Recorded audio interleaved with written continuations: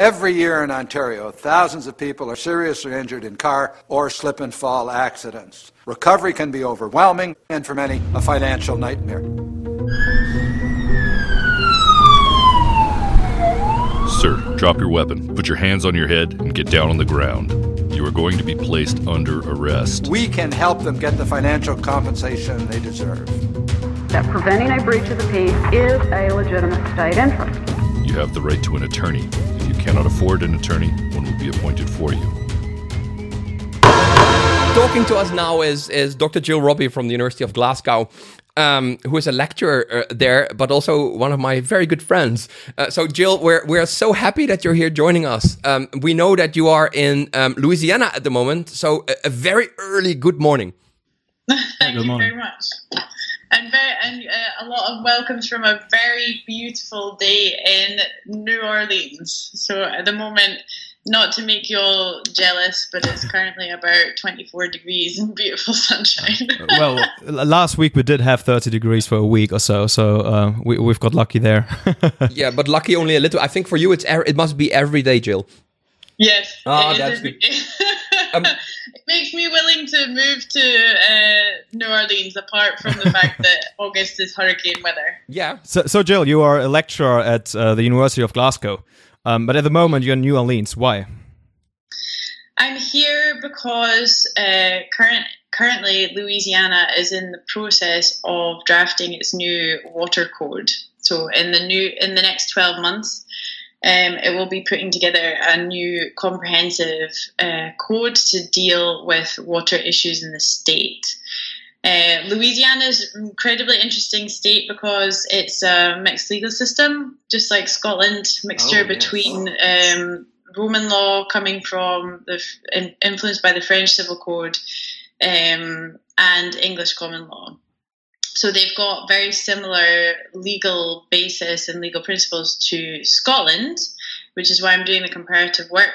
But they've also got a huge number of water issues that's ranging from the use of water for fracking to the disappearing coastline because of climate change and their wetlands that are disappearing here.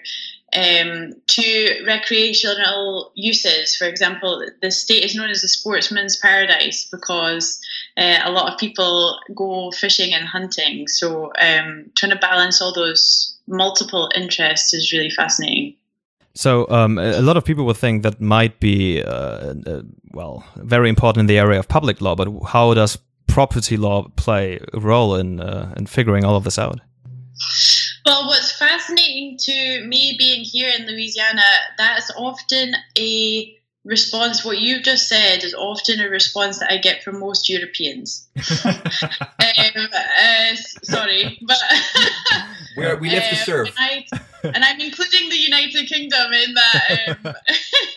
that category. So most of the time when I talk about water. Or I've talked about it with other people from the continent and from the UK, people say, oh, this is all public law.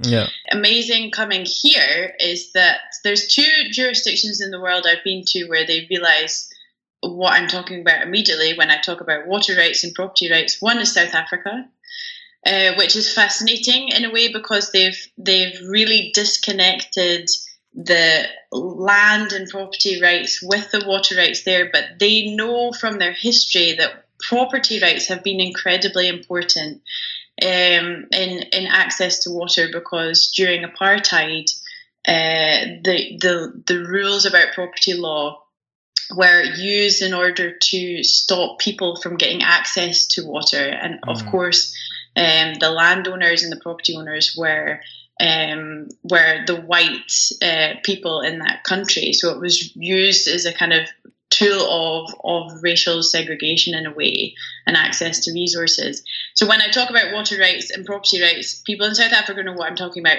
But also here in Louisiana, when I say that I'm talking about water rights and property rights, they know exactly what I'm talking about because property and water are very strongly connected here. For example, I've just been looking at Louisiana's definition of water as a public thing. And they say, for example, that it's in their civil code that water is a public thing, which means that it's owned by the state. So now they take that really super literally and say, for example, that if somebody comes on a public road, and sets up a truck and starts taking the water from a river, which the fracking companies have been doing, then those companies can be charged with theft. Oh, wow. Because they're stealing the water of the state. So that's in an Attorney General's opinion here. So those kind of issues and the property rules are incredibly significant. That's just one example of the way that it's being used very, very distinctly. But why? I mean, you brought up South Africa earlier, and then there's actually a reasoning behind that. But why did Louisiana follow up there? Why is Louisiana seeing water as property at the moment? Yeah, exactly. Well, historically, Louisiana has a huge amount of water resources. So it's not like South Africa in the sense that it is not a dry state, or it's not like some of the other states in the west of the United States that are very dry. But there's increasing competition over water. And that's what we're seeing now, and particularly with the oil and gas companies, where water resources are becoming more scarce. There's been the state is trying to incentivize people to use surface water sources here instead of groundwater. So for things like agriculture and also for oil and gas, people have historically been trying to use more groundwater resources because they're more reliable and can be more accessible, but those resources are not necessarily renewable. Yeah. So there's been a kind of attempt to incentivize people to use surface water as opposed to groundwater, but then there's all the issues about the running water being the property of the state, and there doesn't seem to be a comprehensive license system in Louisiana. Like in Scotland, we have a very strong license system which comes from the EU Water Framework Directive, which is public law, but it overlays the private law. Would you say, Jill, this is an example where public law and private law work together, and where perhaps the distinction is making less sense? I think certainly in Scotland, when looking at Scotland, we have a dual system. We've got the private law issues that you need to go through, and private law consents you need to get, and then there's the public law consents that you need to go through and you need to consider. So for every project, there will be a number of different consents. So instead of thinking about, I know we are very used to thinking about things in private law, things in public law, and I am, for example, a lecturer in private law, but there's no way that I could understand water comprehensively if I didn't look at any public law. Yeah. But I would maybe suggest that it's the same for most property lawyers, because anything that you want to do with your land, you can't just think about the private law constraints. There's always planning. There's always environmental rules that prevent us being able to do things on our land and with our property. Amen to that.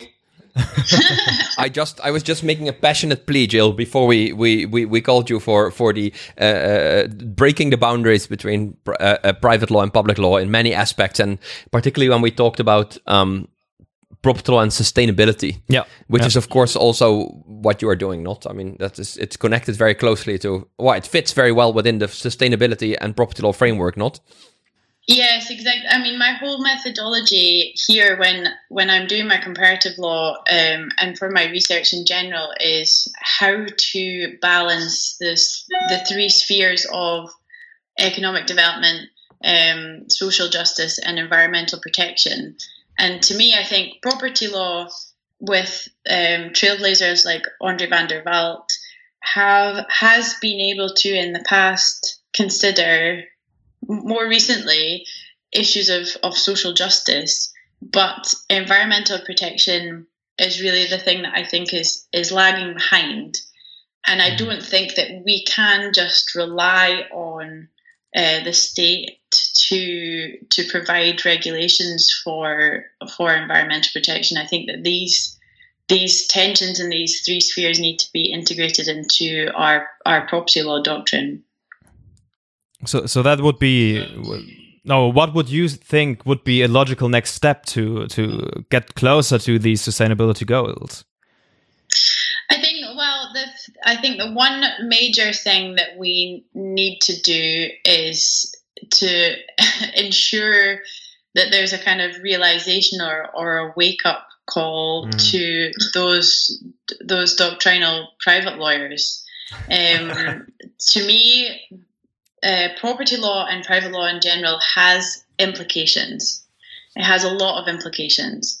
And I think we need to realize what those implications are in the different fields. So it has economic development implications. We've been thinking about that for a really long time. Thinking about, certainty, protecting people's investments, thinking about how to produce greater economic development. But there's so much more, and there's so many more effects of property law doctrine. And just at least realizing what those effects are for social justice, for environmental protection, I think that realization at least then allows those kind of factors to be considered in our research. So that's a kind of methodological issue.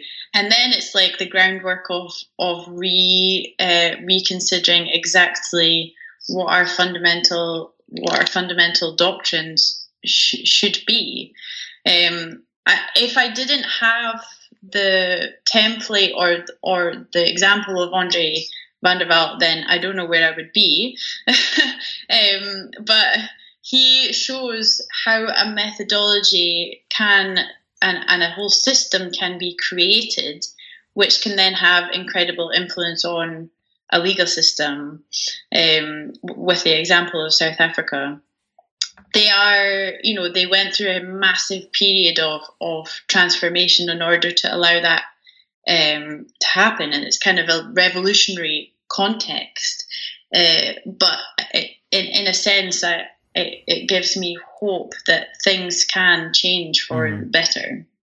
But what do you think personally? Over the next years, centuries, would there be a possibility that property law would expand not only to the water that in South Africa it's already included in Louisiana, but maybe also to coal, steel, gas, etc.? So to all natural resources? Or is that maybe taken too far? Well, I think, no, I'm interested to see what happens with the law of oil and gas, other natural resources of that sort over the next couple of decades. My most optimistic self would think that they would just, because we're attempting, even if we're doing it slowly, to transfer into a sustainable economy, that those resources would just simply become not very important anymore, and it would become kind of economically infeasible to try and get them out of the ground, and we would just leave them there. That's my most optimistic self. My least optimistic self is that these resources just become more and more of value, and we continue the environmental degradation in order to try and access those resources. I don't know if either of you been watching the series Occupied. No. Which is about it's about the Norwegian. It's a series on Netflix. Yeah. It's a terrible kind of fear-inducing example of what I think could happen in this situation. The Norwegians stop producing oil, stop producing oil and decide to go completely to a new form of nuclear energy. And the Russians invade with the backing of the EU in order to continue the oil production of Norway.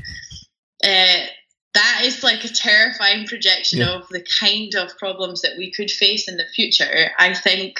And if we could only just collectively respond to the kind of problem of these natural resources in a different way and think about this immediate transition to a renewable and sustainable economy, then I've got hope. Otherwise, we might be all doomed, Jill. Yeah. No, but I mean, I think it's very interesting what you're saying, and that in the Netherlands there's now there's an NGO called Environmental Defense, basically, and they are using tort law and liability to go against Shell, or they will soon go against Shell. By constructing a duty of care. And they are saying that Shell owes a duty of care to all of us to stop basically digging and producing for fossil fuels by the year 2050, I think. And they do this on the basis of this Urgenda case that we already have in the Netherlands, where the Dutch government was held to a standard of duty of care to actually do something about sustainability. And then I am always more optimistic than hopefully your least optimistic self. Is that that if you can use tort law, why not use property law? It's always better to do both, I guess, right? Yeah, but this is the point that Benedict and I were discussing before. I would like to construe obligations within property law, so that also means that you have to prevent deal the with your damage ownership in a certain manner, and whether that be with water and dealing with that in a certain way, or with fossil fuels and dealing with that in a certain way, and fracking for sure, huh? That for me is I find very interesting. I mean, I also use a lot of South African examples. Where you have in South Africa, you have all these companies that use fracking to drill for gas, and then right before the mine is exhausted, they abandon the mine. So they just leave it and then let everybody. And there's environmental damage from the chemicals that they used.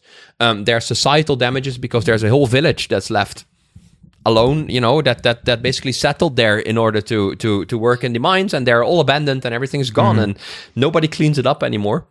That I would say is another example of where private law and our private law instruments, if we reconceptualize them a little bit, they can help. I think I think I totally agree with what Bram's saying, and we had a case in Scotland about a coal mine.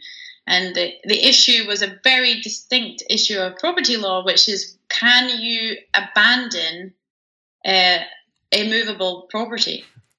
Because all of this coal mine had millions of pounds worth of remediation expenses connected to it. And I think the company went into liquidation, and the liquidators were saying, can we abandon this property? Because they didn't want to didn't want to have it anymore. And of course, in Scotland, I think not as in Louisiana, where abandoned things are then open to occupation. In Scotland, abandoned things belong to the Crown.